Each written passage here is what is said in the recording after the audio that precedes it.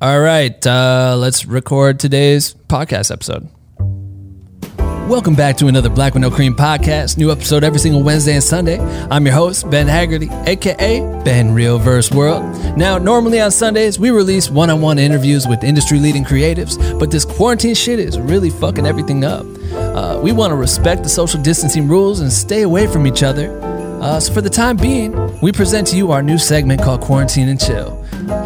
Each episode, I call up 3 different creative homies to see how they're holding up during this lockdown and see if we can squeeze some tips and advice out of them to give back to all of you. All right, let's stop playing this fucking song so I can get a little bit more serious and introduce today's guest. Darren, drop that beat. First up, we have Greg Noir. Greg is from Houston, Texas, and is known for his work photographing major festivals such as Coachella, ACL Festival, Lollapalooza, along with major brands and artists, and he's even toured with Childish Gambino as his personal photographer. Today, we talk about all the jobs that he had cancel on him due to the virus, how he's been killing time in quarantine, and some great tips for those who are interested in shooting festivals. Next, we have the legendary artist Kai, based out of LA. Kai's work is recognized all over the world and has collaborated with many major brands, artists, and celebrities. In this interview, he talks about the ways he's shifting his team management while quarantined, how taking his first ever vacation recently changed his perception on how he will operate as an artist moving forward. If you work in or with a team, this episode is for you. Lastly, we have director and editor Jordan Wazzy, best known for directing music videos for artists like Machine Gun Kelly and the Chainsmokers. Today, we talk about the editing process behind his latest project for Kygo featuring Tyga, how he attacks his edits, and how to collaborate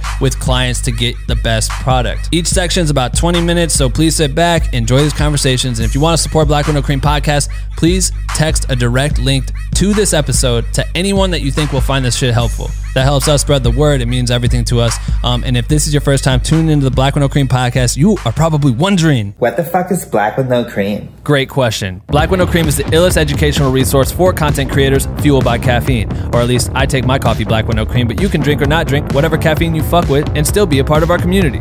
We have thousands of members from all around the world working together by sharing content, asking for feedback, passing tips and tricks along to one another with the goal of pushing each other to become the best motherfucking content creators on earth.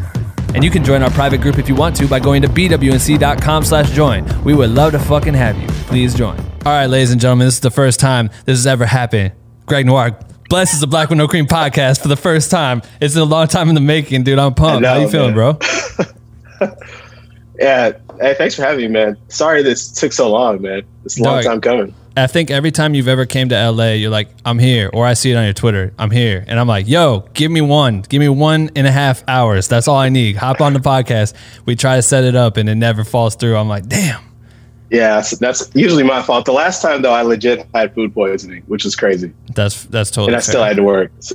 That's crazy. I think the first time we tried to do it was like right the day after I shot the first Beyonce thing at Coachella. And you were like staying nearby. We were like, yeah, let's do it. And the next day I was just like, I couldn't function. Not happening.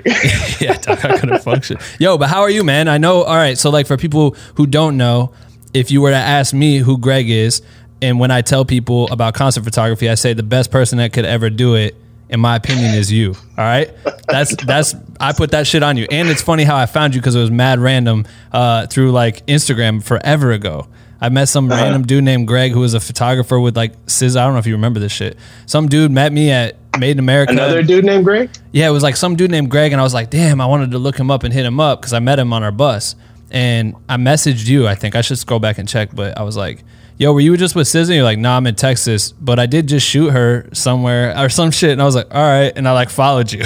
So I just mistaked you. Yeah, so I followed you. But bro, your work is through the roof crazy. And I can imagine it's completely, obviously, it's everything in the festival scene, and anyone who works within the festival scene and just shooting people in general, it's completely stopped. So how's this shit been for you?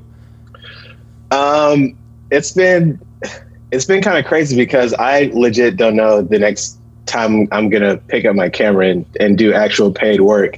Like literally every single festival for the year, except for Lollapalooza, which is in August, I believe, and a few others have been canceled. And it's like every week was another one coming out back to back to back to back to back.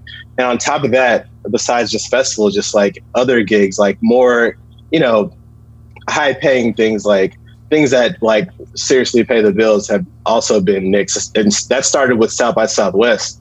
Man. I had about 5-6 gigs booked and just straight up canceled. And it was a really good payday. Right. And, but thank God I have a decent savings now, because if it wasn't for me actually saving and me having like a few big gigs at the front of the year, as well as some at the end of last year, then I'd be totally screwed. So Thank God for savings, because it'd be a bad situation. Yeah, I'm the same way, man. I'm so glad that and even Dave too, he was just stacking up jobs all throughout January. It was like constant work so that we could get to a good spot, and then we could focus on some Black with No Cream stuff. And when it hit, it was like, damn, man, that's the benefit of putting money away and being able to understand like the value of an emergency fund, because this is a for real emergency. You know what I mean? Yeah, that's the key, man. Without a savings, like we'd be. Can I cuss on this? Yeah, all day. Okay, I can't stop myself. Oh yeah, I was watching your intro for the actual podcast. It's fucking amazing. Oh, thank you, bro. I was gonna tweet out like I appreciate how much you curse on it. It's amazing. Yeah, dude. I talked to Canon the other day, and they were like, we were talking about trying to find a way to work with Black with No Cream, and the only thing she was like, yeah, there's just that one thing. And I was like, I already know. I'm cussing. She's like, yeah, it's like you say fuck in the intro, and that might, I don't know. And I'm like, you guys gotta figure it out. It's really good. Yeah, no, thank you, bro. So I didn't even. Yeah, well, I did think about this because when me and Dave were talking about it, we were coming up with examples and thinking about how this affects the creative community in general. For you, we do know South by Southwest, you could be shooting not just shows, but multiple showcases for brands. And those, like you're saying, those pay the, that was big most bags. of it. That was the bulk of it was like, I don't want to name drop any Sure. of the brands, but they were like pretty huge brands that had me booked like back to back to back to back. And then I had two music showcases, which is usually the reverse. It's usually me mostly shooting music, and then I have like a few, major events to shoot in between. But this year was totally different, man. But yeah, that's. So when you started kind of noticing it, is that Blues shirt? Oh yeah, fire, nice. Yeah, I wore it just for. Were you one of the people that kept DMing him and asking him, when's it gonna ship? No, never. No, that's the homie. I would never. I know, right? It was pre-orders. I was like, chill I'm out. like, yeah, I saw it every day. I'm like, man, this guy's just, and he's one of those dudes that reads all the comments too. So I'm like, he's just beating himself up. Don't talk to him. Really does. But so when you started realizing it, how did you pivot? Where obviously, I don't know if you do it where you have like cancellation fees and shit like that to recoup any funds from those jobs that are lost. But I mean, we're all in the same boat. It's like, yeah, we get it. There's no. It's just canned. Everything's stopped. I mean, that'd be a great thing to have in a contract, but for these specific ones, they're like so last minute that wasn't even something that I thought about, because I was like, I don't need that. It's gonna happen. Yeah. Why would I? Yeah, exactly. But thankfully, one of the events, just they're paying the entire thing in full. Haven't received a check for that yet, but they're paying the entire fee for that show, because such like a lot of people made last minute plans for travel as well as lodging and things like that. So that's money that they can't recoup. Right. So they just shelled out the entire fee for everybody, from production to everybody who was working the event. Yeah, is getting paid for that. And I saw you. So that's super cool. You had tweeted something about how you've actually enjoyed like the downtime of being able to kick it with your family and relax a little bit. I love not doing anything. Yeah. So being able to not do anything with my family is like the goal, because it's like wake up in the morning, do dad stuff, right, put them to sleep, do more dad stuff, and then it's just like do nothing with your wife. Yeah, she goes to sleep, and then it's just do nothing right. by myself. Right. I love I love video games. I love movies. I have my Switch right here playing Animal Crossing.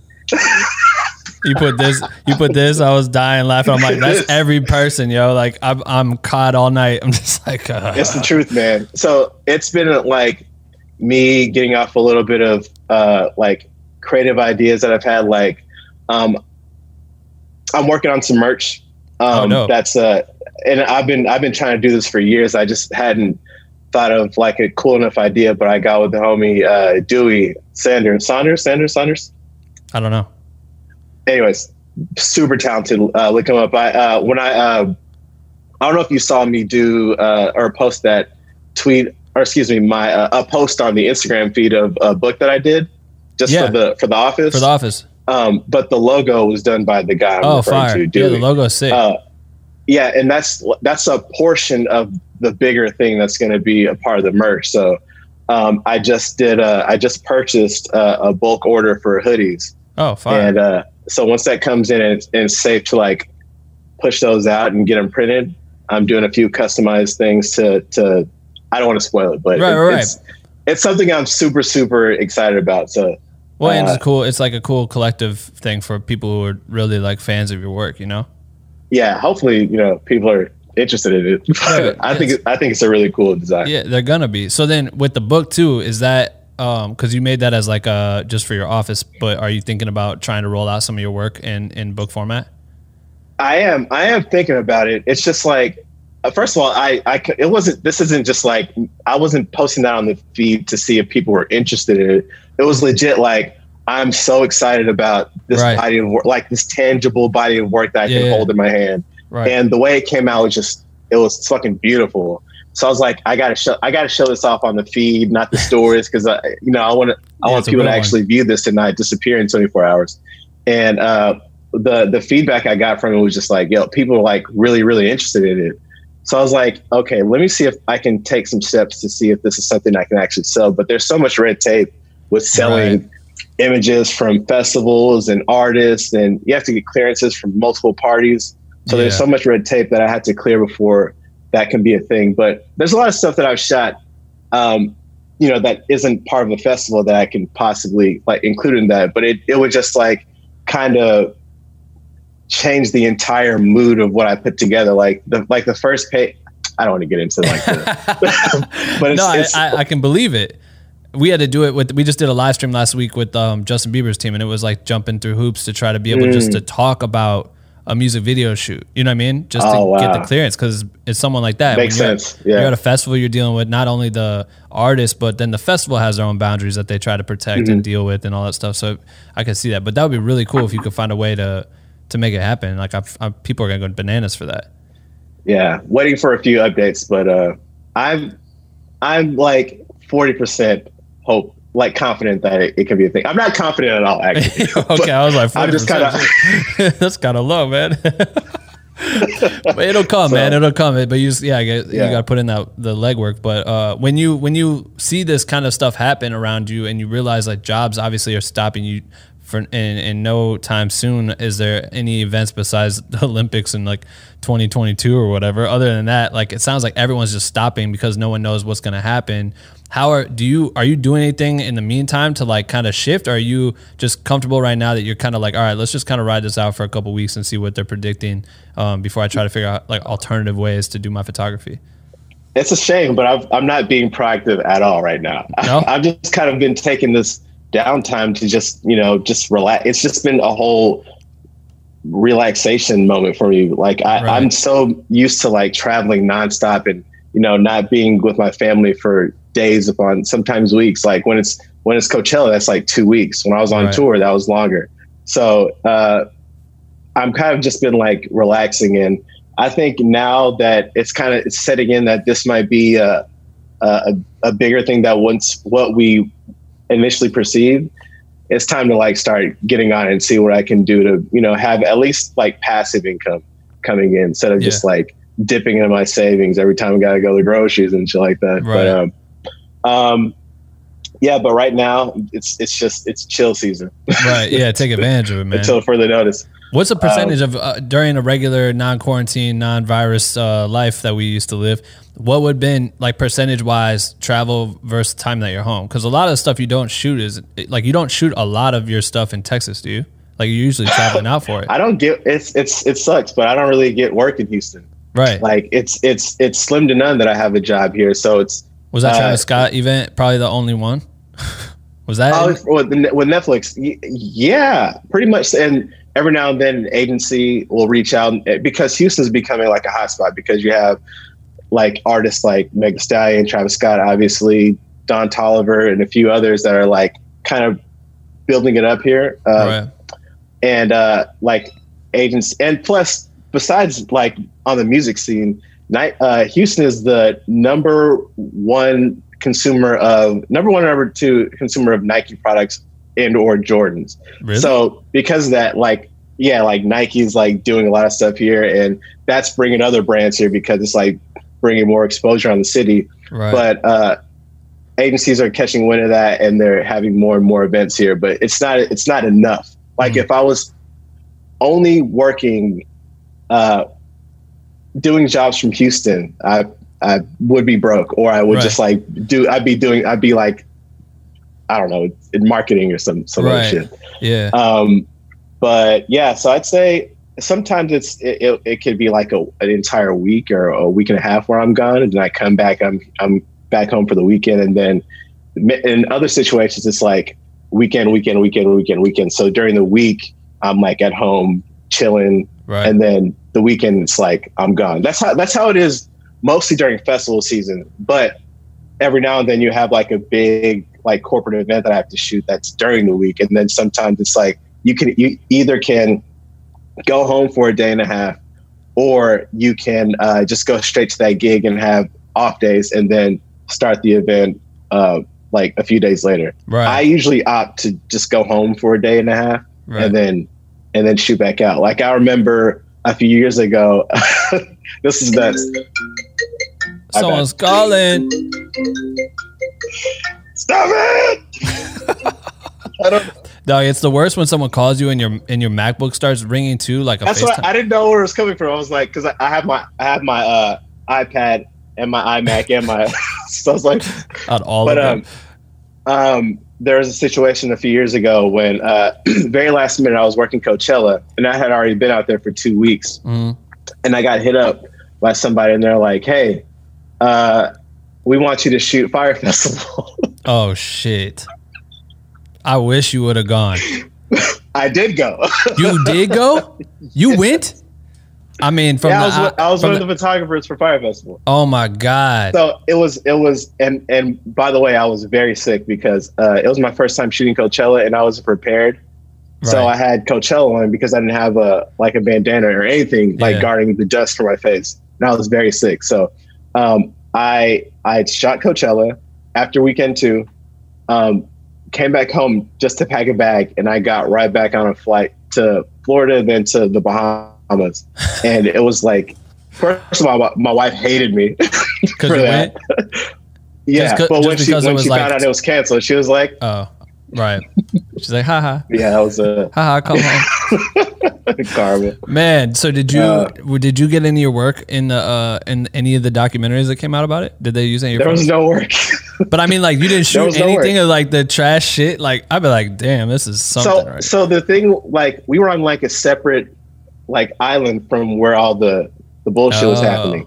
We were on. So we went from a cruise ship randomly. Don't know why we were there, but we went from a cruise ship to an all-inclusive resort. Right. All right. So from the resort, we're supposed to have like a production meeting on the actual island. I think, if my memory serves me right, but we didn't go there at all. The production meeting or production kept getting pushed back because we weren't, like, something was happening. So they're like, okay, we can't do it today. We got to do it tomorrow. Oh, can't do it today. We got to do it the next day. And then it was like, okay, we're just going to meet up the day of, and then we'll just like go from there. And then I remember the morning. This is hilarious that you were a part of history, man. That's history right there. Festival history. That morning, what? But the morning of, as children of the internet, first thing we do is when we wake up in the morning is check Instagram or check Twitter. I opened up Twitter that day and I saw that Fyre Festival was trending, and I was like, oh, people must be really excited about this. And then I hit the hashtag and I was like, oh no, damn, this is bad. So that's crazy. So, of course, like in the group chats, like screenshots are going around. They're like, okay, it's time to meet up. And we found out that I forgot whoever the dude was, right? The main guy. He pulled his card, so we had to leave immediately, and they weren't even going to pay for our flights back. We're just going to be fucked. What? But thank God the agency DS Projects, they basically put the bill and they send us all back home. Wherever we need to go, they pay for the flight. So Thank God for them, because if not, I mean, we would have been Wow, man, still be there. That is insane, bro. Well, Yeah. shit. That'll never happen again. I feel like everyone's gonna No, do well, anything. I know that I almost went to what was that festival? That Woodstock. Like it was like the 50 year, whatever the Jay-Z anniversary. was headlining that one. Yeah, so I was supposed to go with him, and then I kept seeing the same thing happen where it'd be like investors backed out, blah blah. I'm like, yo, are we going to this anymore, or what's the deal? Like, what's up with this shit? That lineup was crazy though. That's why I didn't believe it. Like when someone sent it to me, I was like, Nah, this isn't happening. Like this, there's no way that this is gonna happen. That's crazy. you're right. No, so okay, so everything's pivoting. You know, you're kind of taking this time to relax. What have been some of the things that you've been doing in your downtime outside of like just the normal family to-do list and obviously no photography right now that you've been doing to kill time? Is there anything you could suggest to people that are listening to take advantage of the time with? I think it's smart to reach out to people you've already been working with, just to make sure that, you know, just to reach out, see how they are, and let them know that you're still interested in working with them whenever this clears up. You know, maintain familiarity just so that whenever this stuff picks back up, that they won't, like, you'll be at the front of their mind. Right. So besides that, I think it's always smart to reach out to people you haven't worked with that you're still willing to work with or still been meaning to work with. Like back in the day, I used to make sure I hit somebody new every single day, not on some opportunistic shit, but on some like, hey, I'm super interested in working with you. Here's my body of work. How can we, you know, make something work to where like I'm either shooting a show for you or working with you on multiple events or whatever. So I used to get on LinkedIn and search for like events that I really wanted to shoot, find the contact that I wanted to work with, and then send them an email. It was damn near like a cold call, but it's like, Right. but it's like, it's not like on some, okay, let me just throw some shit out the wall and see what sticks. It's like, Right. I'm very passionate about shooting this specific artist or this specific event or yada, yada, yada. So I would do my due diligence and search either LinkedIn or Twitter or Instagram, whatever, Google, find that contact that I needed. And I would send them an email, and it's not like a canned response type thing. It's like, hey, this is me. I'm interested in shooting X, Y, and Z. And then I would also include like the actual photos in the body of the email instead of sending them a link. That way, a lot of people, they don't read the emails, right? Right. But if you have like beautiful images within the body, then they'll see the images first and they'll be like, Yeah, oh, what the hell? let me see what he's talking about. Right. Right. Because if it's just words and a link, who cares? Yeah. But if you see images with that, then it's like, okay, let me see. This guy must be, you know, about something for real. No, that's But- smooth. That's a good tactic to stay in touch and set yourself up. But yeah, I've also been going through and editing like some photos that I totally overlooked. Like when you're shooting festivals, sometimes you're shooting like thousands of photos like per day, and you miss like some bangers because of like the speed in which you have to work at a festival. It's like, Right. It's like go, go, go, go, go. So I've been going through like this huge enclosure I have with, I don't know how many terabytes. It's just like a crazy amount. So I've been looking through a lot of stuff and like re-editing and editing new stuff and like just adding that to my portfolio. That's smooth. It's like, I don't know what else to do, man. Yeah, right. That's a good way to kill some fucking time. Feed the people on Instagram. Is it all right? Before I know you have to get back to daddy duties. Two questions I'm going to end this with. One is, are you going to bring back your podcast? Have you been toying around with that? Is it up? Actually, me. So I have like a new co-host. His name's Tubo, OG Danny Ocean on Instagram and Twitter, whatever. He called me last night and he was like, hey, let's talk about this shit that's been going on. And I also had like another major topic that I want to discuss that I think most creatives are impacted by. I don't want to spoil it here, but I mean, it's nothing like super major, but it's like, I think a lot of people would get something back from the topic that I suggested to him. So Hell yes, yeah. we're Okay, probably going to do something like maybe next week. Right. Because my thing was I record at a studio and the studio's like 45 minutes away. Right. So it's like, I have to make that drive and then yada, yada, yada. So with this, I think this quarantine has let me be more comfortable with like, it doesn't have to be perfect if you have like a message to get out. Right. So like, I appreciate you doing this. Like usually you have people coming to the studio, but you know, reaching out to other creators like myself to do this and like spread the message is a beautiful thing. So this is kind of like, I was talking to Tubo yesterday about doing the show today, and he was like, we should do the podcast. Yeah, because absolutely. Like there's I mean, this I don't people know, are bored, bro. They want to consume. They need it. Yeah, look at all those lives going on. People are super bored. It's crazy. I know. I was just watching Tory Lanez again right before this started, bro. He is a beast with this shit. 300 and some thousand people watching his stream yesterday. I'm like, that's unreal. All right, is that the one with Drake on it? Yeah, Drake popped in and went all the way up to 300K. I was like, holy shit. I didn't watch that. I know. All right, but when we leave this, so for people who are, getting into photography and have the opportunity to shoot at a festival or shoot for like a corporate event, what's some of the like tips or tactics you could leave them to make a great impression, not only on the client, but to kill the day, making sure they cover everything?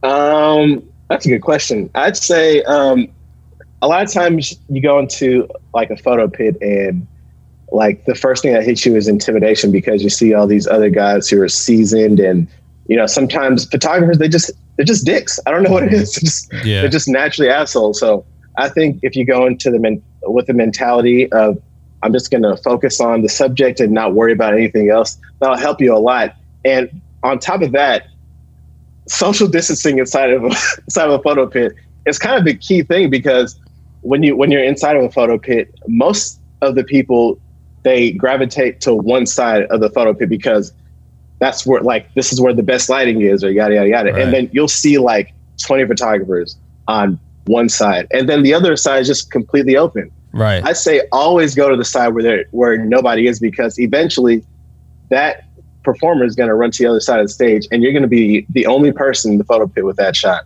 Right. So, and then they're going to be running towards you when that person jumps off the stage and into the photo pit, and you're the only person there with that shot. So, right.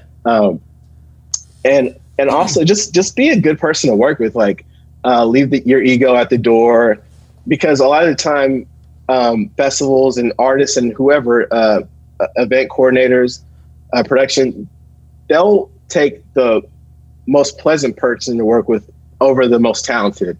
So don't go in there thinking you're the shit. Right. Just go in there, do the work, be kind, generous, and you'll get rebooked for that event. Right. I think that's number one. Just don't be a dick. Right. I love that. That's the key to life. It's a golden rule. Love that. No, that's great, man. I think we were when it was when I was there with B, SZA played the night before. I think. Who's B?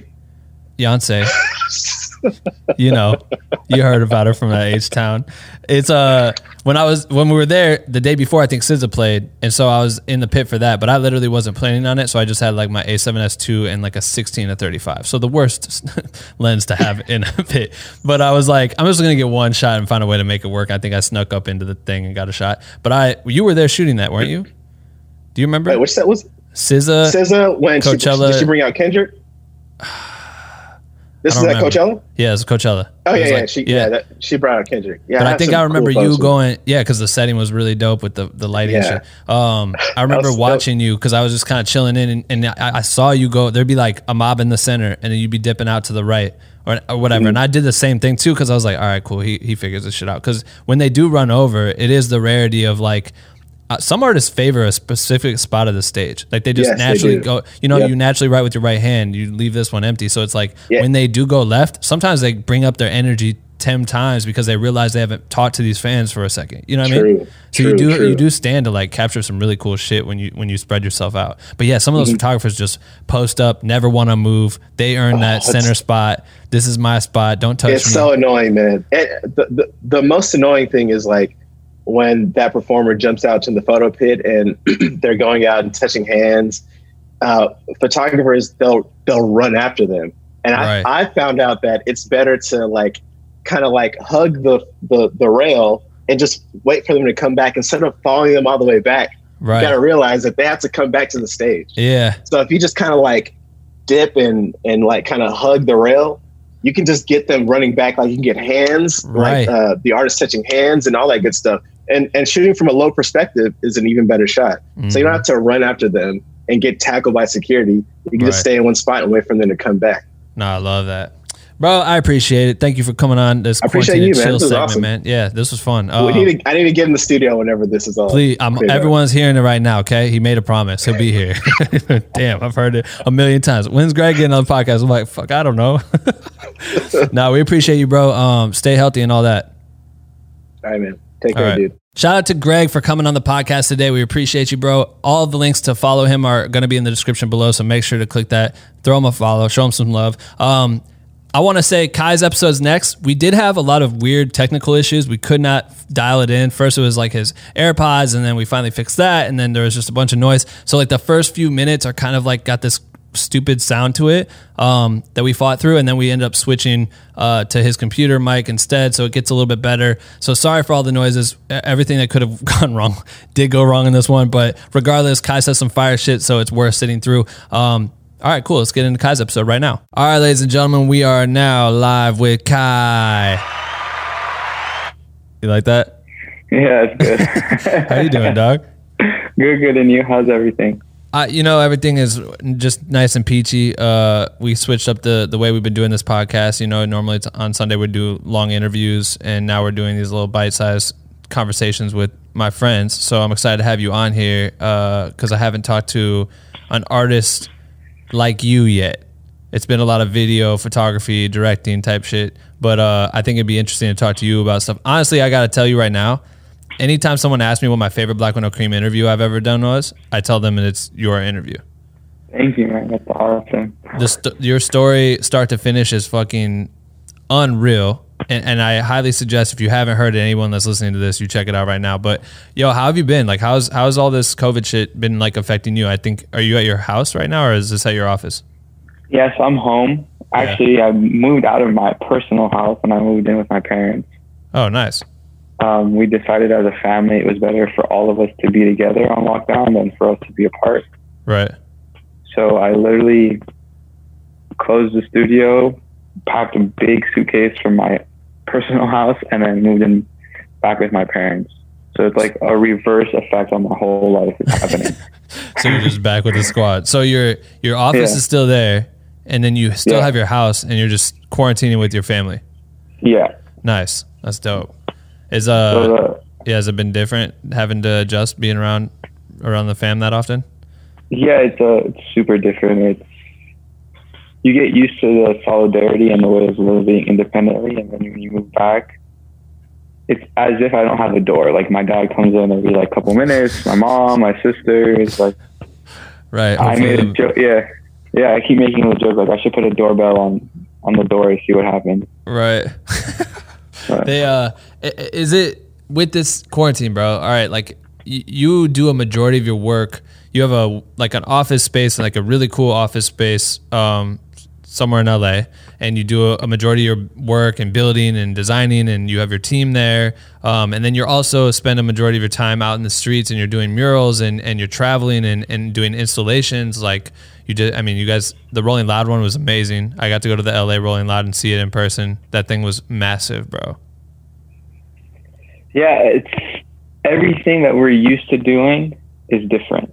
So I'm used to going into the studio. I have 5 guys that work there full time.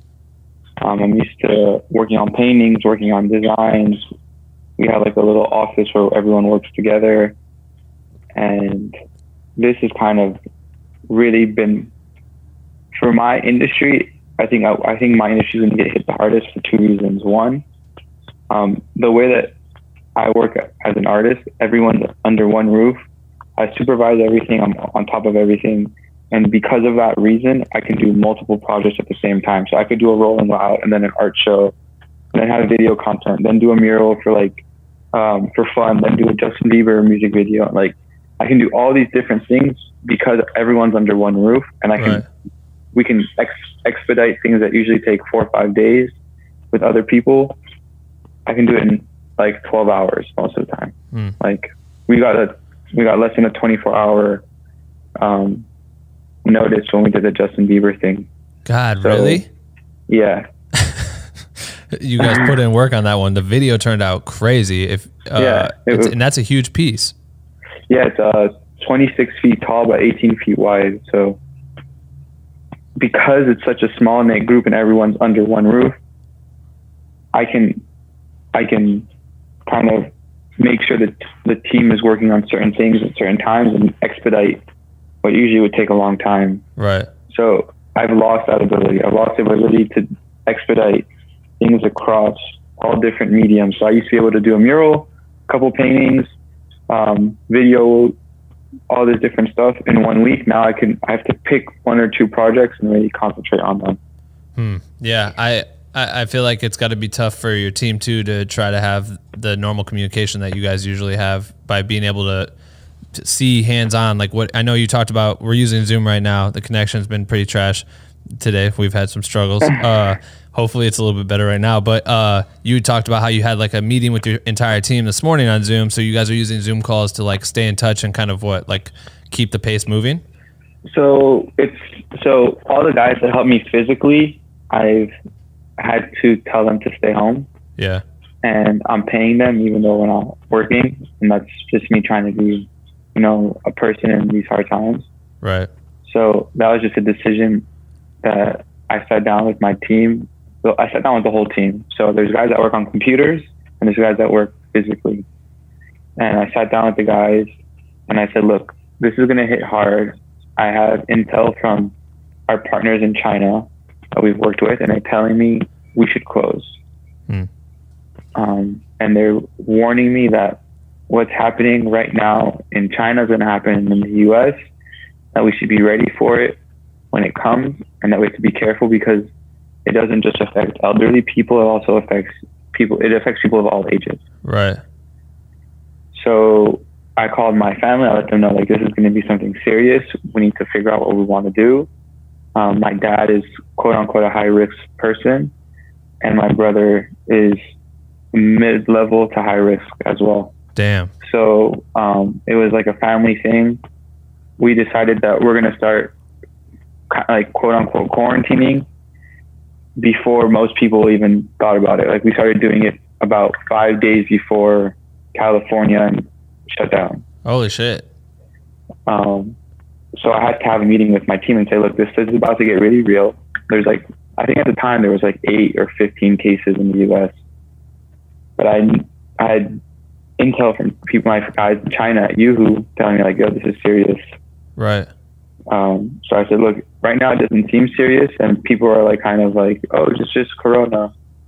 But we need to have a conversation because I'm going to close the studio to keep you guys safe and to keep my family safe and your family safe. Because the studio is a place where we work, but it's also a place where people come to see me. Right. Like collaboration. I mean. Not only collaboration, like clients come, celebrities come. Right. And celebrities are like the worst people you could see right now. Because they're in contact with so many people that like they high five people, they pose for pictures. So I knew that we were going to have a lot of celebrities coming by, and we had that week before we closed, we had 2 of the biggest tennis players in the world stop by, Stan Wawrinka and Gad Monfils. And they were also telling me like, look, they're thinking about canceling our tournament. Damn. So when they officially canceled the tournament, the tennis tournament, I closed the shop. So we had a conversation with the team, and I found ways to keep people afloat while all of this is happening. That was like my main goal. It was like, how can I make sure that you won't be out in the street? How can I make sure that you're going to have food and shelter and the heat on? And so that was my main goal, and we've accomplished it. But luckily, I have part of my team that's digital, that works on the digital side with me, Photoshop, Illustrator, InDesign, our website, our AR stuff, we have a bunch of different like computer digital things that we work on. Right. So they've been able to like kind of stay almost fully working, but it's not the same feeling. Right. I feel like ultimately it's a decision. It's a tough decision to make. My girlfriend had to do it with the beauty industry. Like she doesn't want to have clients come in. She works out of our house. So it's like, do we stop having clients come into the house? It was super early. Like it's a tough decision to make. Cause money stops, you know what I mean? For a lot of people, and the wheelhouse stops. All right. So we're back now. Sorry. I just had Kai get rid of his AirPods because for some reason, I don't know what was going on. We're just losing the connection. Just sounded so like muffled. This is a really bad AirPod commercial. It is a bad AirPod commercial, and I'm a champion for AirPods, bro. All right, so you make this tough decision, and so now you're working from home. Luckily, you have the digital side of things. So have you been working a lot more? And when you say digital, could you kind of like go into like kind of the projects you've been working on as of quarantined time? You know what I mean? Like what have been some of the stuff you've been focusing on? Luckily, I was already right before all of this happened. I was taking a little change in direction. After Art Basel 2019, I decided that I don't want to work as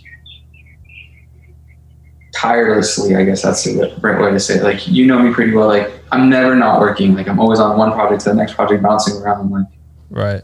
And I'm always burnt out. I'm always on the plane. I'm always like, I have a house. I don't spend enough time. Like, there's a joke, like a bunch of my friends have. It's like, why do you have a house? You're never home. Just always at the shop or in a hotel. Yeah, shop, hotel, or on a wall somewhere. Like, so I kind of went on my first little vacation, and it was my first vacation ever, my entire life. Where'd you go? Secret location. But in the States, or you left the country? No, I'm not far. I'm really far away. Oh, really? I went to a place that there's no internet, there's no cell phone service, there's no electricity, there's nothing. There's just a few people, a barbecue, some fish, some vegetables, and that's it. Fire. And the whole concept of it was to get away from everything. It was to kind of clear my mind, because for the last 11 years, it's been nonstop. Right. Nah, did the reset change your perspective on your day-to-day grind? So it actually made me super paranoid, because it made me realize that when I first started, I was a singular thing. And as I grew, I started involving more people and built a huge team. Right. And when I was away, I started to think like, why do I need to work so hard? Like, why am I going so hard? It's part of it is ambition. Like, I want to be the best artist in the world. I want to be the greatest artist that ever lived. And secondly, it was like, well, he's counting on this paycheck, and they're counting on this money to pay their rent, and they need this to do this. Oh, the mortgage, and the this, and the that, and rent, and food, and I was like, okay, well, if all that stresses me out, let's find a way to scale back. And it's hard to scale back because I'm ambitious. So it's like trying to find that fine line of having enough people around you, surrounding you, and motivating you and pushing you forward. And then there's the other side where you have so much going on that it's a dead weight and you can't really do what you want to do. Right. So I came back from the vacation.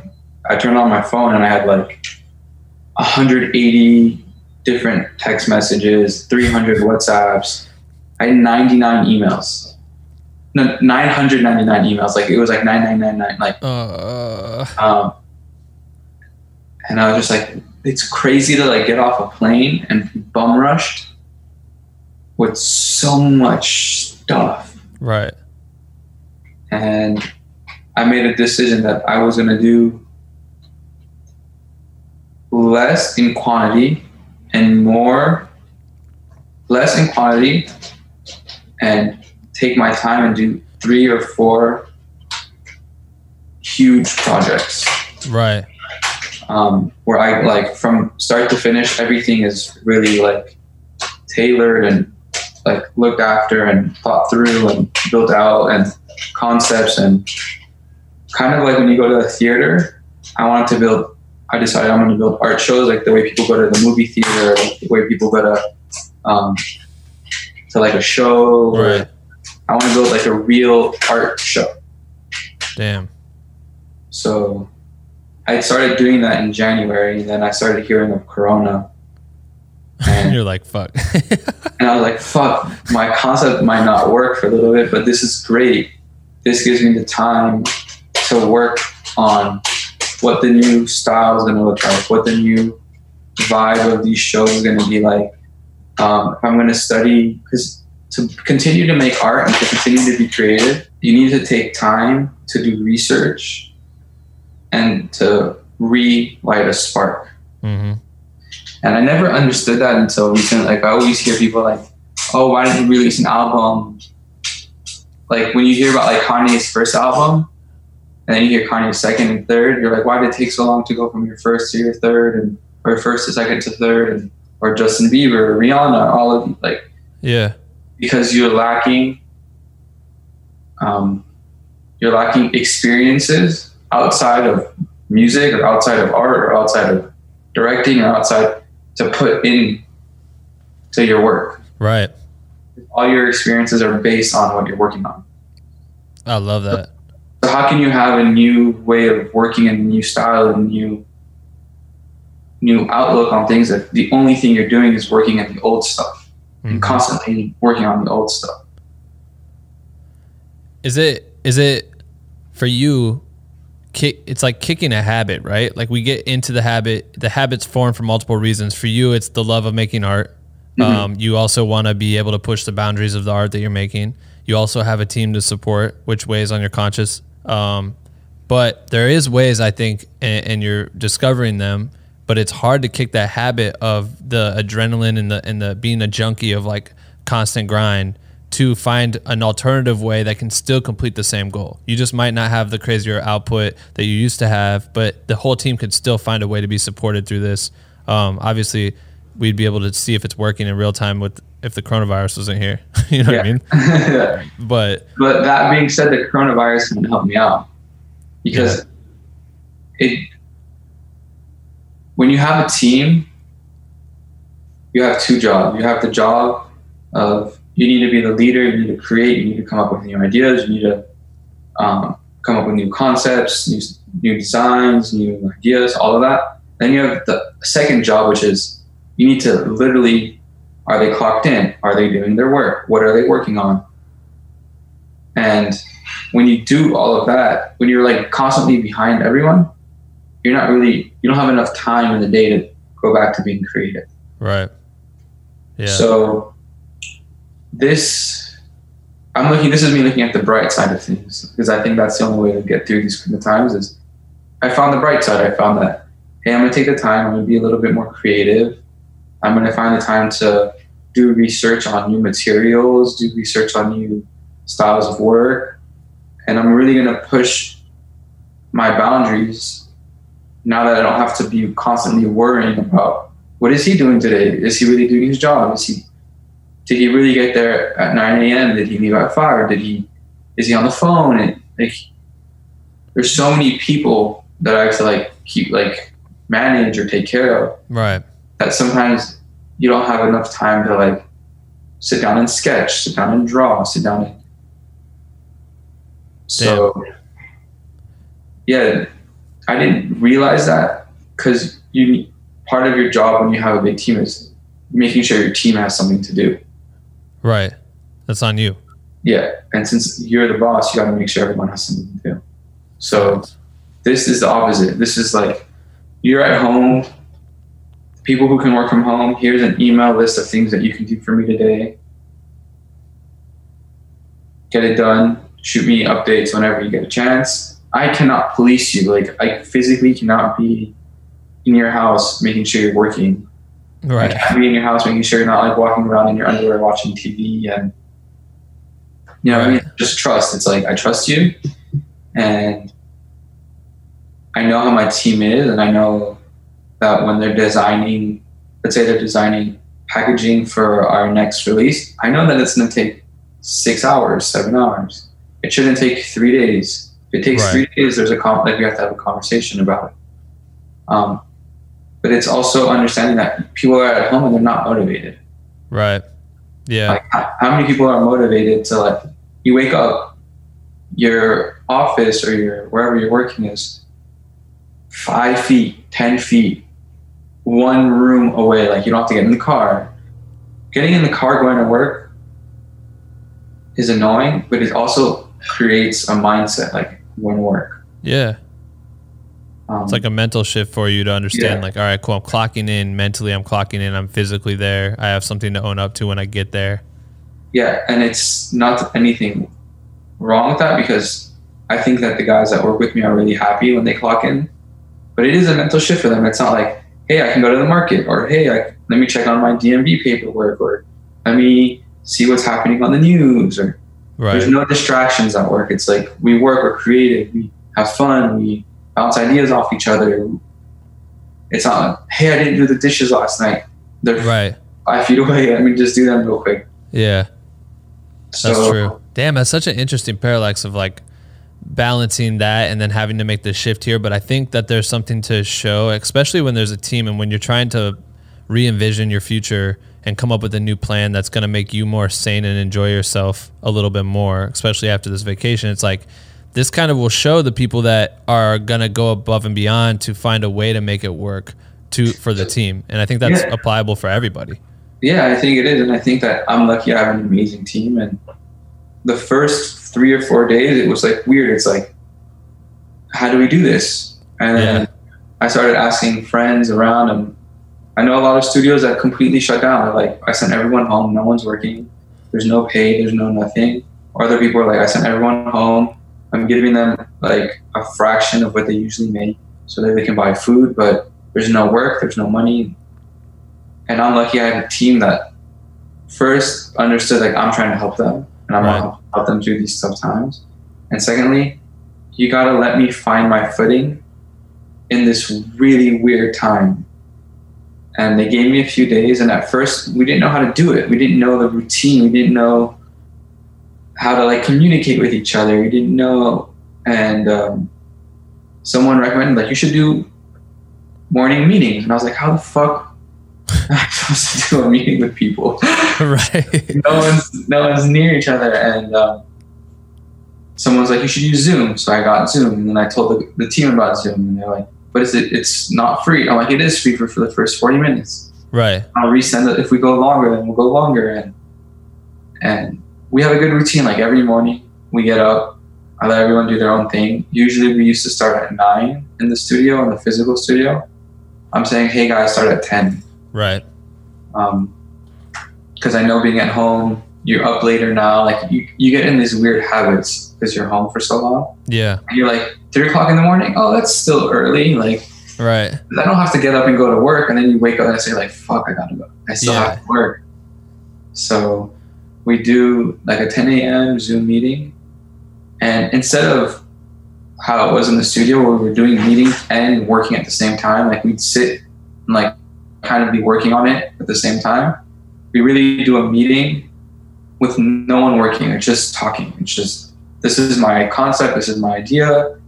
Oh, I can help you like this, like this. Oh, another guy said, how about I jump on this side and you take care of this? And we really strategize what each other's going to do so that we don't have to talk again for a few hours because now everyone's working on their piece of the puzzle.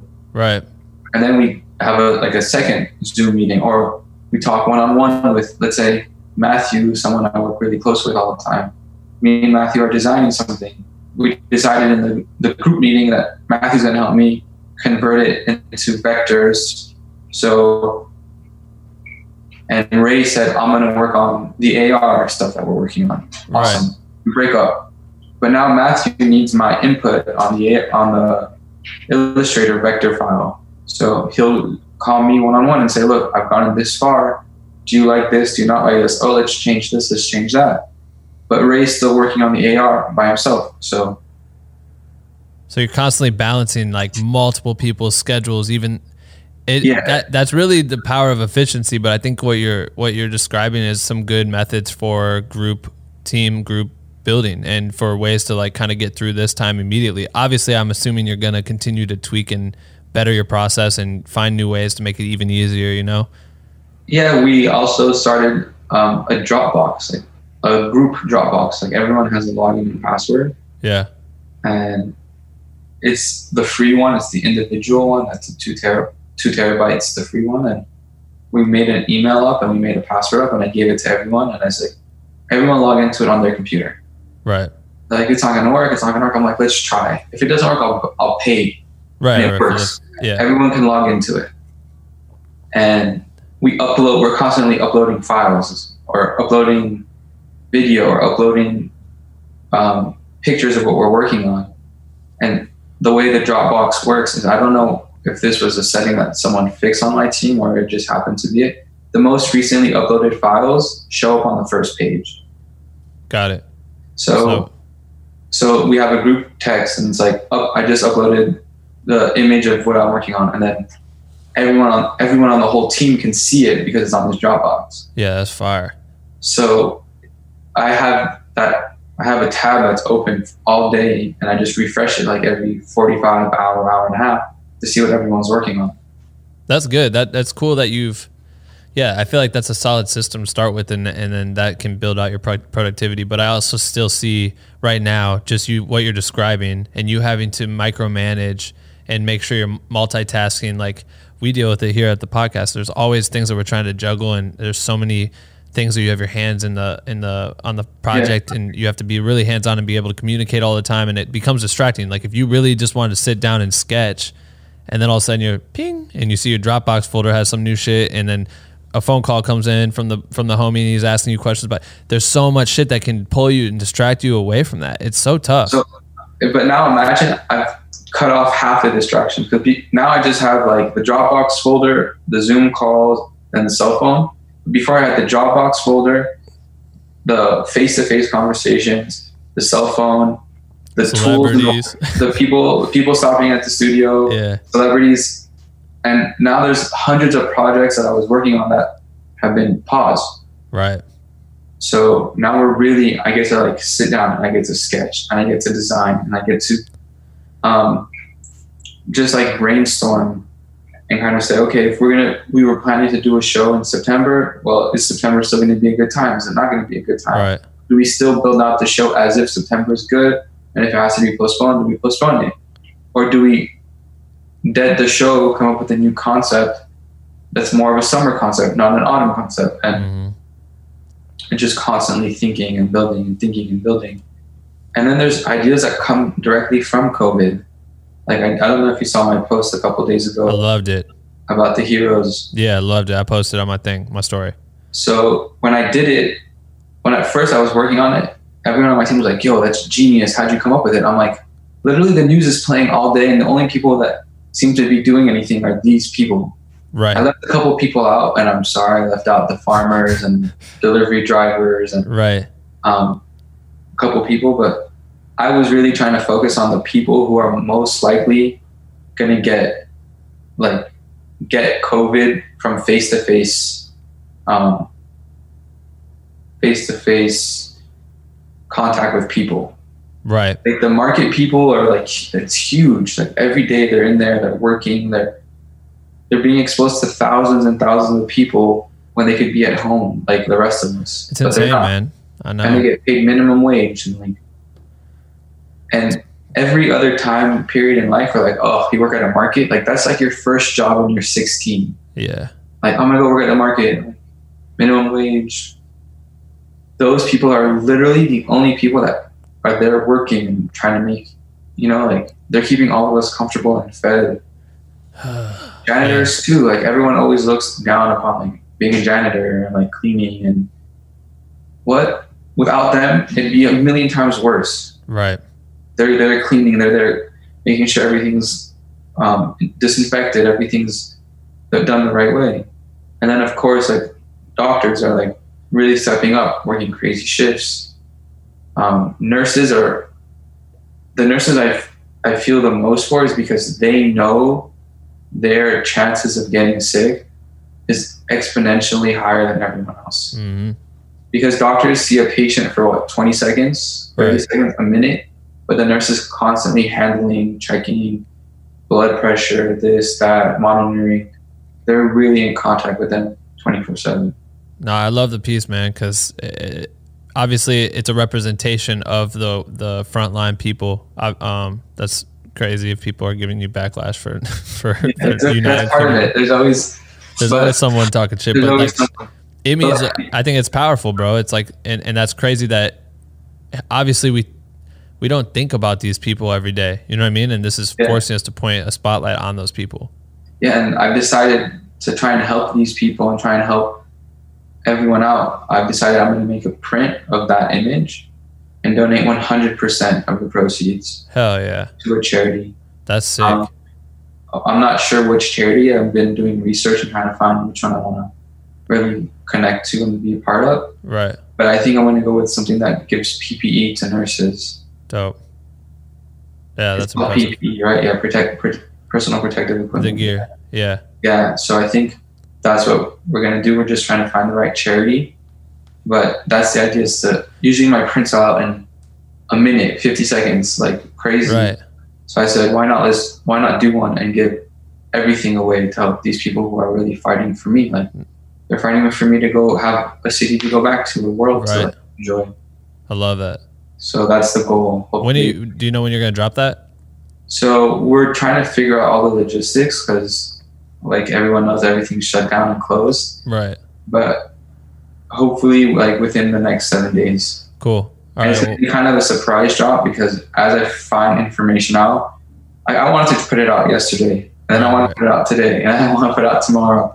Mm-hmm. But every day, every time I tackle one obstacle, something else comes up. Yeah. So, but that was like a project that came directly from dealing with the situation. It's a project that I didn't have on the radar. I didn't know I was going to do it. Because everyone's going through this, I said, why not add something for everyone to work on in my team, but also find a way to help everyone through Hell it. Yeah. Nah, I love that, man. That's honorable. I'm excited. Everyone make sure you follow Kai on Instagram and pay attention for when you make that little, announcement that it's out there, because scoop this shit up. And it's a cool way for people to finally get a piece of art and hang it up, and they know that they're helping. Yeah, absolutely. What's going on. Bro, I don't want to keep you too long, and also I'm sporting your fucking hoodie. That's dope. People ask me about this shit all the time, all the time. Like, yo, you have paint on your hoodie? And I describe it to them, like, oh, that's really cool. I'm like, yeah, man, this shit's my favorite thing. All right, last question. Yeah. Outside of work, what are some of the things you're doing to kill time at home? Anything you could recommend to somebody out there listening? So there's a lot. Luckily, I'm like I said, I've been studying a lot, so I've been doing a lot of this is what I've been telling everyone, all my friends, everyone. I tell everyone, learn something new. This is a perfect time to learn something. And the difference between what we have today and what happened during the Spanish flu, we have this tool called the internet, and it can teach you anything you want in the entire world. Facts. And I'm sure someone listening, or whoever's listening, you've always wanted to learn how to do something as simple as cook your favorite dish, or learn a new language, or read a different language, or fix a car, or change a tire, or give yourself a goal to learn something new every day. Even if it's a workout regimen, let me learn how to do squats, or let me learn how to do lunges, or let me learn, I want bigger shoulders, let me find a workout that works with my shoulders. Right. Just take an hour or two a day and put it aside and learn something. Because you're going to get tired of watching TV, and you're going to get tired of watching Netflix and scrolling through YouTube. And we're used to content coming so quick. Content has been paused, guys.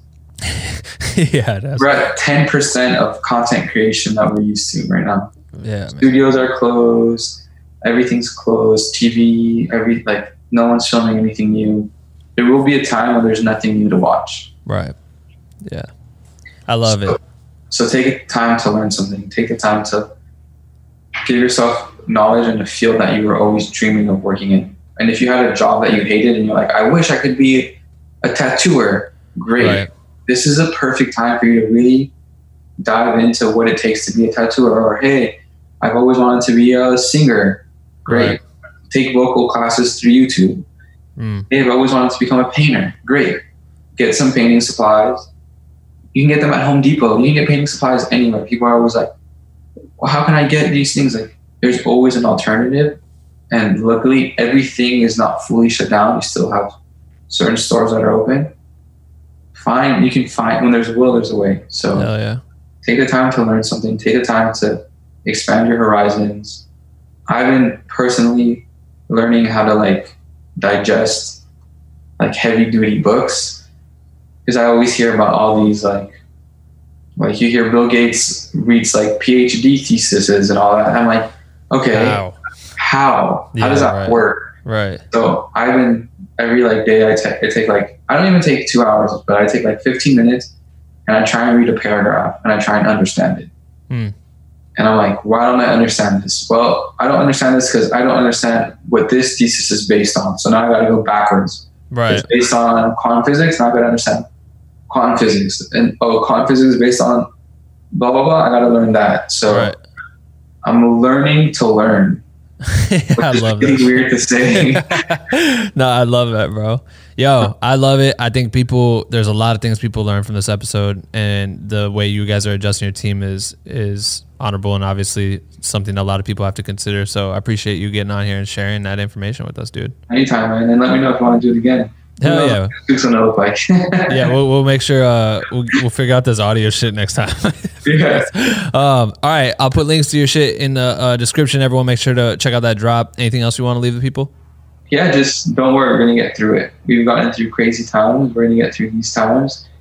Just be grateful and thankful that you're safe and healthy right now, and thank the people who are letting you be this comfortable. Hell yeah. All right.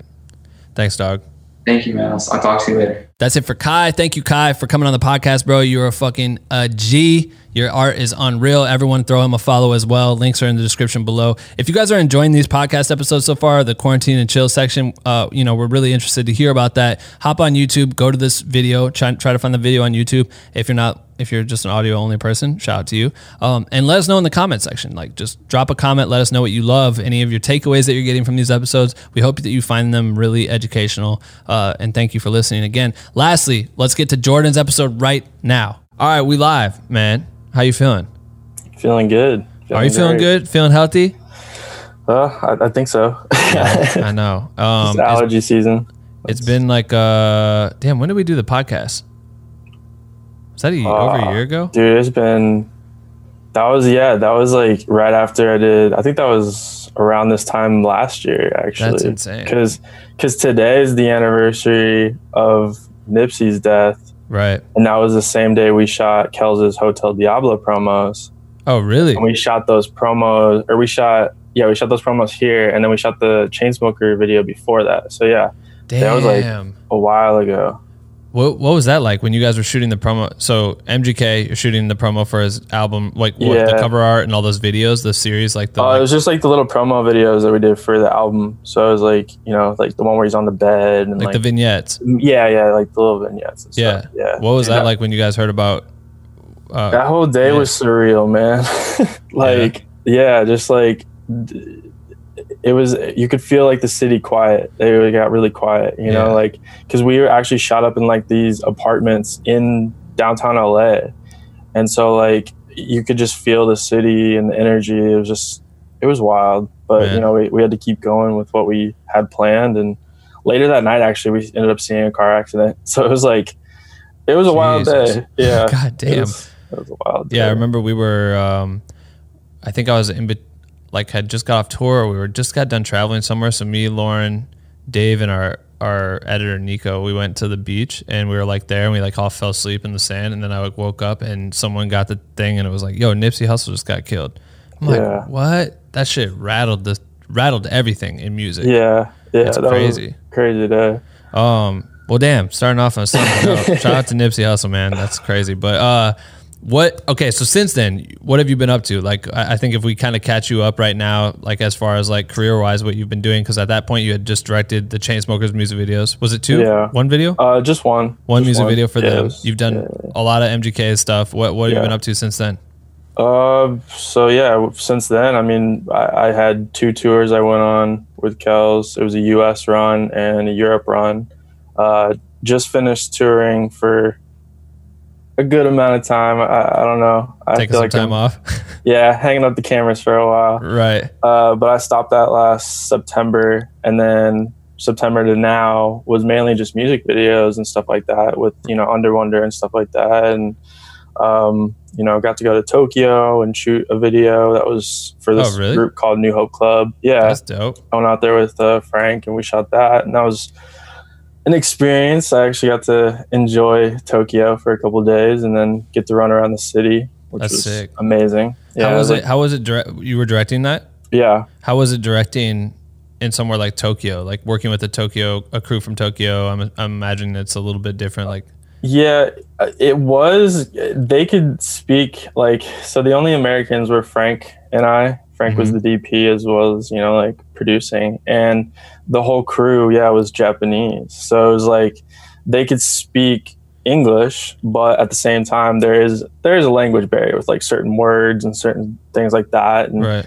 so you'd be like, we're gonna move these lights. They would move all the lights, or like so it's like you really had to kind of like be like this goes here and be a little bit more direct with like what you're saying. And it's like being descriptive, I guess. Yeah, and the band was British, so like they speak English, which was great. And then the extras that we had, the 3 girls were all Japanese, and only one could really speak good English. And then our producer was actually our translator. Wow, so, that's insane. Yeah, that's crazy. Yeah, shooting overseas is definitely a trip. Like, and having to like kind of adjust to the culture and the way they work, obviously, because you're on their turf. Yeah, that's dope. And it was, so that was a amazing experience. And then come back, done videos here and there, a bunch of edits, stuff for Andrew, stuff like that. So, are you repped by Underwonder then?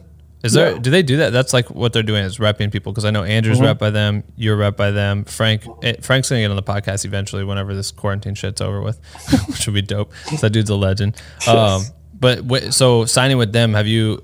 Because I think in the last podcast, what we were talking about was you trying to venture out of like this day-to-day lifestyle content with like being on tour and things like that, but to grow into the directing role. Do you feel like it's been going well? Yeah, it's definitely a different beast in terms of just like establishing myself, and you got to get the labels trust. You have to get the video commissioners trust. And once you start to do that, things get, better and better. Like I had an opportunity where I was the creative director and editor for the Alesso video that Andrew did. Oh, right. And I actually went to set and was able to get a relationship built with that commissioner. And then the next time a video came around, they knew who I was. And so they trusted that I was going to be able to pull it off. Right. Which is great. So it's just, that's mainly been the thing right now, is getting the trust and having the connections to kind of get my foot in the door. Right. Yeah. And those stepping stones, like you putting in the work on different jobs, like those ultimately lead to the top. That's interesting.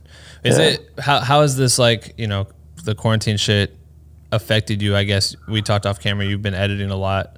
Yeah, I got lucky with some edits at the beginning, but I just finished them up last week, and so now it's just kind of figuring it out. I have an opportunity to potentially creative direct this brand new artist, which is dope. So I've been working on decks and treatments for her and stuff like that, and that's cool. So that's a cool opportunity, but granted, we're not actually shooting anything or doing anything right now. It's just the working steps, and then we've written treatments here and there, and I think, labels don't really know what to do right now. I know. Dude, and nobody really knows what to do right now because you can't even get permits to shoot. So, right. Yeah. So it's got to be run and gun style and small squads, I guess. Because I've had a couple of friends that have been going out and shooting, and I'm like, who's like making it okay to do it? You know what I mean? Because it's not black and white, because the rules are just kind of like, please do this. We all have to do this, but then no one knows what they're able to do. But a lot of freelancers, I feel like, are gonna, watch in the next like 15, 20 days, right now it's the 31st of March. So we got extended to what, the 30th? So extend it till the 30th. People are gonna start hurting from bread, bro. And if they're not supported for whatever reason, if they're flying under the radar, or they didn't submit their taxes, or didn't have a job, a lot of the freelance industry is like gonna be disrupted by this. And then I feel like they're gonna go and challenge it and just be like, dude, I have to go make money. Like, I'm gonna go shoot this video real quick. No, like you literally, like, it's definitely, it's gonna hit that point where it's like people are gonna have to figure it out and adapt to kind of what can be done. Like if certain like rental houses aren't even open, or certain locations you can't even rent. And but like I have a buddy who they rent out their place, and they're like trying to figure out, well, do we just do one section of the house, or is it this? It's just like it's affecting everyone across the board in our industry. You know? Right. It'd be interesting to hear from like Jacob Owens because he just bought all these rental properties for shoots. Yeah. And if it's halted, it's like, well, damn. You know what I mean? That's a lot of money you got to spend every month to keep that shit open. It's such a wild, what a weird, dude. This is such, we're living in a movie right now, bro. It's so surreal. No, it is. I was thinking about that the other day. Like, we're actually living in like history. Like, you know, this is something that we will talk about forever. Isn't you know, that crazy? just from the fact of like, you know, Trump being president, the virus, like everything is like so surreal. And like I remember when they said Tom Hanks had it. It was just like, this is part of a freaking movie. Yeah, like it's just it's weird. And I think a lot of like stuff will come from this though, you know. How so? In a good way, creatively. I just feel like it's gonna force people to kind of expand their mind, you know? Right. Like whether it's, you know, finding stuff online or trying new things that you've never tried before. Well, it's interesting too because I feel like a lot of businesses are going to come out of this. There's so many people that need to like completely shift the way they work, and that's what we talked a lot. I mean, so far with these interviews, it's like that's what a common thing has been. Like, how are you shifting the way you do your job?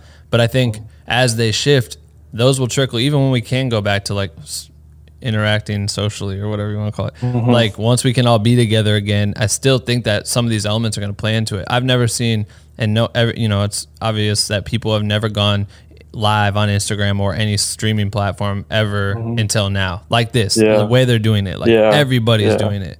There's concerts now, like Concerts, bro. Yeah, it's insane. I saw. Do you watch Tory Lanez? His is my favorite. His has been good, funny. Yeah. But he had like 90,000 people in his stream at one point, and he's promoting his record through that. And it was like a low lift, didn't cost him shit. Yeah. Except for his studio gear that he was using and tequila that he was drinking. That was it. And he just boomed his record. Yeah. But you recently cut the new Kygo music video. Yeah. Was that one of the like last projects that you had to cut? Yeah. We that got delivered last week and then put out, you know, last week as well. So yeah. On your birthday? Yo, my That's birthday. tight. Happy birthday, bro. Thank you. How'd it feel to have a quarantine birthday? Not too bad, I guess. You know, it's just like I don't know, I'm just kind of used to being indoors. Like that meme that's going around where it's like editors in real life. Yeah, nothing editors changed. in quarantine. It's like, you know, I'm very used to working from home and stuff like that, but I definitely have like, it's hit me to where I'm like, I gotta get out of here. I know, dude. I feel that. Or just be like, I miss the gym. Like, I never thought I'd be that person, but goddamn, like my body aches from just sitting all day. It's like so annoying. So it's Kygo, Tyga. Who else was on that song? And Zara Larson. She's a singer. Okay, cool. Yeah. So how did, like, can we kind of dive into that project a bit? Like, how did you get brought onto that? Was that Under Wonder? No, usually for my editing jobs, it comes from all different productions, and, you know, I get hit up through emails or, you know, DMs or phone calls, or, you know, it varies. And with that one, you know, I got an email one day where it's like, hey, I just shot this project. It was from the producer. And he was like, I just had this project done. It's, you know, he listed off who it was and XYZ and kind of like the, you know, timetables and stuff like that. And, you know, from there, got on the phone, talked to him and the director, picked up the hard drive, met with him in person, and then started, you know. So it's like, with that for you, has it, because you have your editing choices are nuts. You always do like the illest shit editing, by the way. Thank you. It's always sick. So you're always pushing the limit for it. But when people like that see your work or are recommended to you, are they kind of giving you free reign? Like, yo, we know what your style is. This is kind of what we're going for, but let's see what you do with it. Or it's varied with every project. Yeah. I think the funniest thing of it is like, yeah, they'll be like, just do you. And then like, they'll come back with all these crazy notes, you know, and it's like, well, you told me to do me, you know? So like, it is kind of funny, but it's also, I've grown to just understand, like, you know, it's a collaboration at the end of the day, obviously. And I want to make sure that the director's happy and like everyone's, you know, happy with the product and the artist and, you know, label, everybody. So yeah, it's varied. I mean, this last project, the reference ironically was I Think I'm Okay, that they Oh, really? they were like, that edit was sick, like, you know, we knew you'd be it. And Damn. but then if you look at the Kygo video, it's definitely more clean cut, cinematic. Oh, that was my chair. Not fart. Yeah, gonna let it slide this time, bud. But no, with this one, it was more, you know, cinematic, let the shots breathe, stuff like that, which is also fun too, because it forces me out of my comfort zone, because I am more of a quick cut person. But Right, and it kind of felt like it kind of feels like an editorial, like fashion, the way they shot it, which I feel like if you try to make it kind of too quick, it throws it off. Yeah. It was definitely more of in that world of like fashion and more of a, I guess not beauty, but kind of in that. Yeah. What? So what did you edit this on? Just Premiere. You edit on your laptop?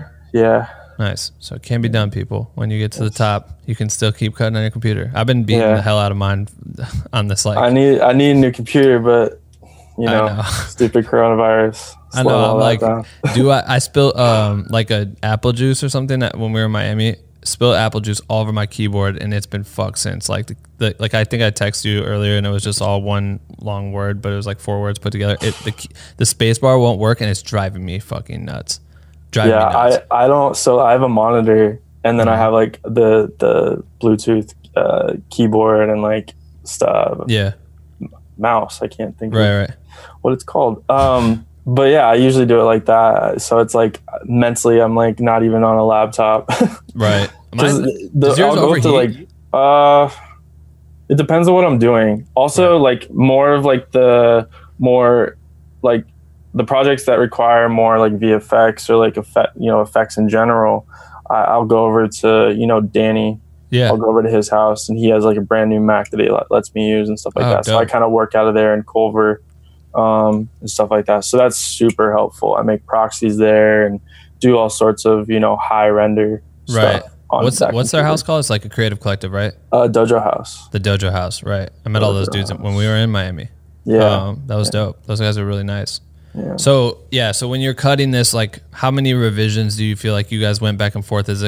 Are you laying out the land of like, here's all the space or here's all the scenes and kind of piecing it together, and then they're giving notes, or what? How's the process work for you guys? Yeah, I've definitely learned with like edits to get as much information as I can in the beginning. So like if they have like certain shots that they want to be time coded, or if it fits, like if it fits in a certain part, or if don't use any of these, or, don't use the roof, or, just like I try to get as much information as I possibly can. So that way when I go in and do the edit, the first round that I send, I usually always try to send to the director before we send to the label. Right. So if we send to the label on like Tuesday, I try to get it to them on like Monday or Sunday, so we have time to kind of perfect it how they want. And that bleeds into kind of like how many rough cuts there ends up being. Mm-hmm. But at the same time, it allows for a better product that everyone, I think at the end of the day, is happy with. And with this project in particular, we got really lucky that after the first round, they only had 2 notes for the entire video. Oh shit. Yeah. So yeah, it's great. I mean, my streak's been high, but I've also had a couple that have taken gone on 30. for yeah. Oh my God. I can't say that like I'm knock it out of the park every time. But when you do, the Tokyo one, I had no notes on. No notes except Disney. They were like signed to Virgin over in UK, and then Disney in America. And Disney was like, "Can you just add 1 shot?" And I was like, "Yes, Disney, I can." Sure, drag and drop. Yeah, but other than that, I mean, it's always nice when you get that back. And right, I know that's the illest feeling. Oh, it feels great. Yeah. So when you start an edit, I'm curious, what's like your beginning process for trying to get you in a vibe to cut? Like, is it just really listening to a song over and over again, trying to find like a shot that is like a fire way to start the edit? Like, what's your approach? I typically just lay down, like if it's a performance video or storyline, I try to just build out the performance takes. So I'll take all the performance takes, line them up, and then trim them all down. And and then I'll take storyline. If they want it to be heavier on storyline, I try to obviously in the actual timeline build the storyline in parts, and then I find the best performance takes to kind of fill the gaps. Nice. So it varies project to project, but I usually just jump right in, and get going, because with new projects or edits, you know, it's fresh, it's exciting, and you know, the longer the process goes, the harder it is to obviously keep doing something no matter what it is, you know? And so the quicker I think you can get it done, one, it makes them happy, and two, it just, I feel like, makes for a better process. Right. Well, it makes it smoother too, and just I feel like when you linger on something for too long or you overanalyze it, you just start beating yourself up for no reason. Yeah. The biggest thing is like when a project actually has like deadlines and dates where things are due, it's such a blessing, because things that I've found where it's like if projects don't have deadlines or if you don't establish those, they drag it out. Right. Because they know they have time, you know, and they do nitpick things and pick it apart. And it can become a little frustrating for sure. Yeah, on both sides. So what are some of the things that you've been doing? I've been starting to ask everybody on this segment or whatever, quarantine and chill. What's some ways that you've been like killing time outside of work? Like, what are some things that you've been doing? Do you have any books you've been reading or movies you've been watching? Like anything you could suggest to the peeps out there bored as fuck? I've been catching up on my master classes. Are you? Andrew's been doing master class too. Yeah. It was Which ironic. ones are you watching? I watched the Spike Lee one. I've seen the Martin Scorsese one, the Ron Howard, David Lynch. Nice. Yeah, I want to start. He posted the Judd Apatow one the other day. I've been wanting to start that one as well. But what do you feel like you're pulling away from having watched? Because masterclass, for anyone who doesn't understand that, it's like pretty affordable for. I mean, used to be more expensive. It's like $150 for the whole year or something like that, and you get every class. Like that's insane. You could take 10 classes at once, or courses, or whatever you want to call them, and like it's really cool because a lot of the information that's given on there, you're not going to find anywhere else, you know? Like for the Ron Howard one, he's literally teaching you how to block.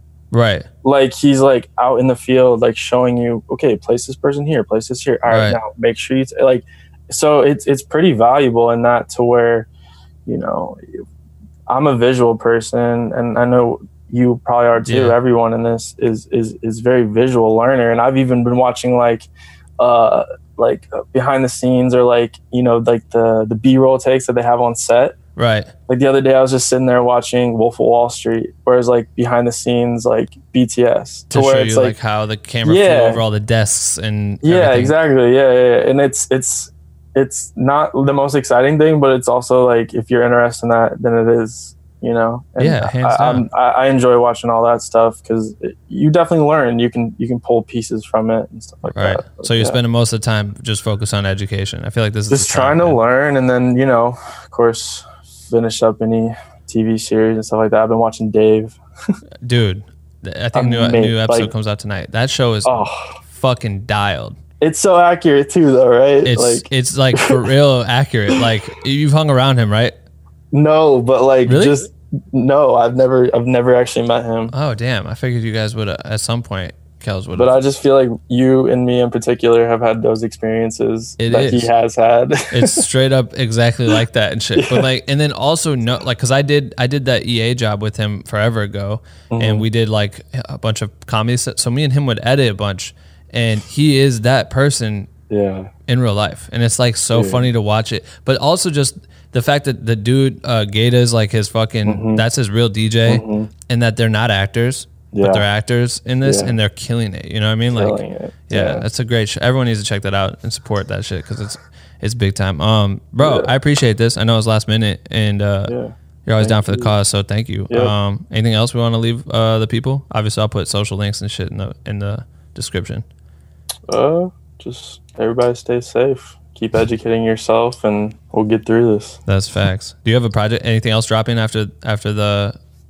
This one? Not really. I might have a potential small scale shoot, but you know. Right. We'll see. All right. Cool. All right. Stay safe, homie. Appreciate you. Peace. that's it for another Quarantine and Chill episode. 2 weeks in a row, we did it. I'm excited for next week. We got some great guests lined up.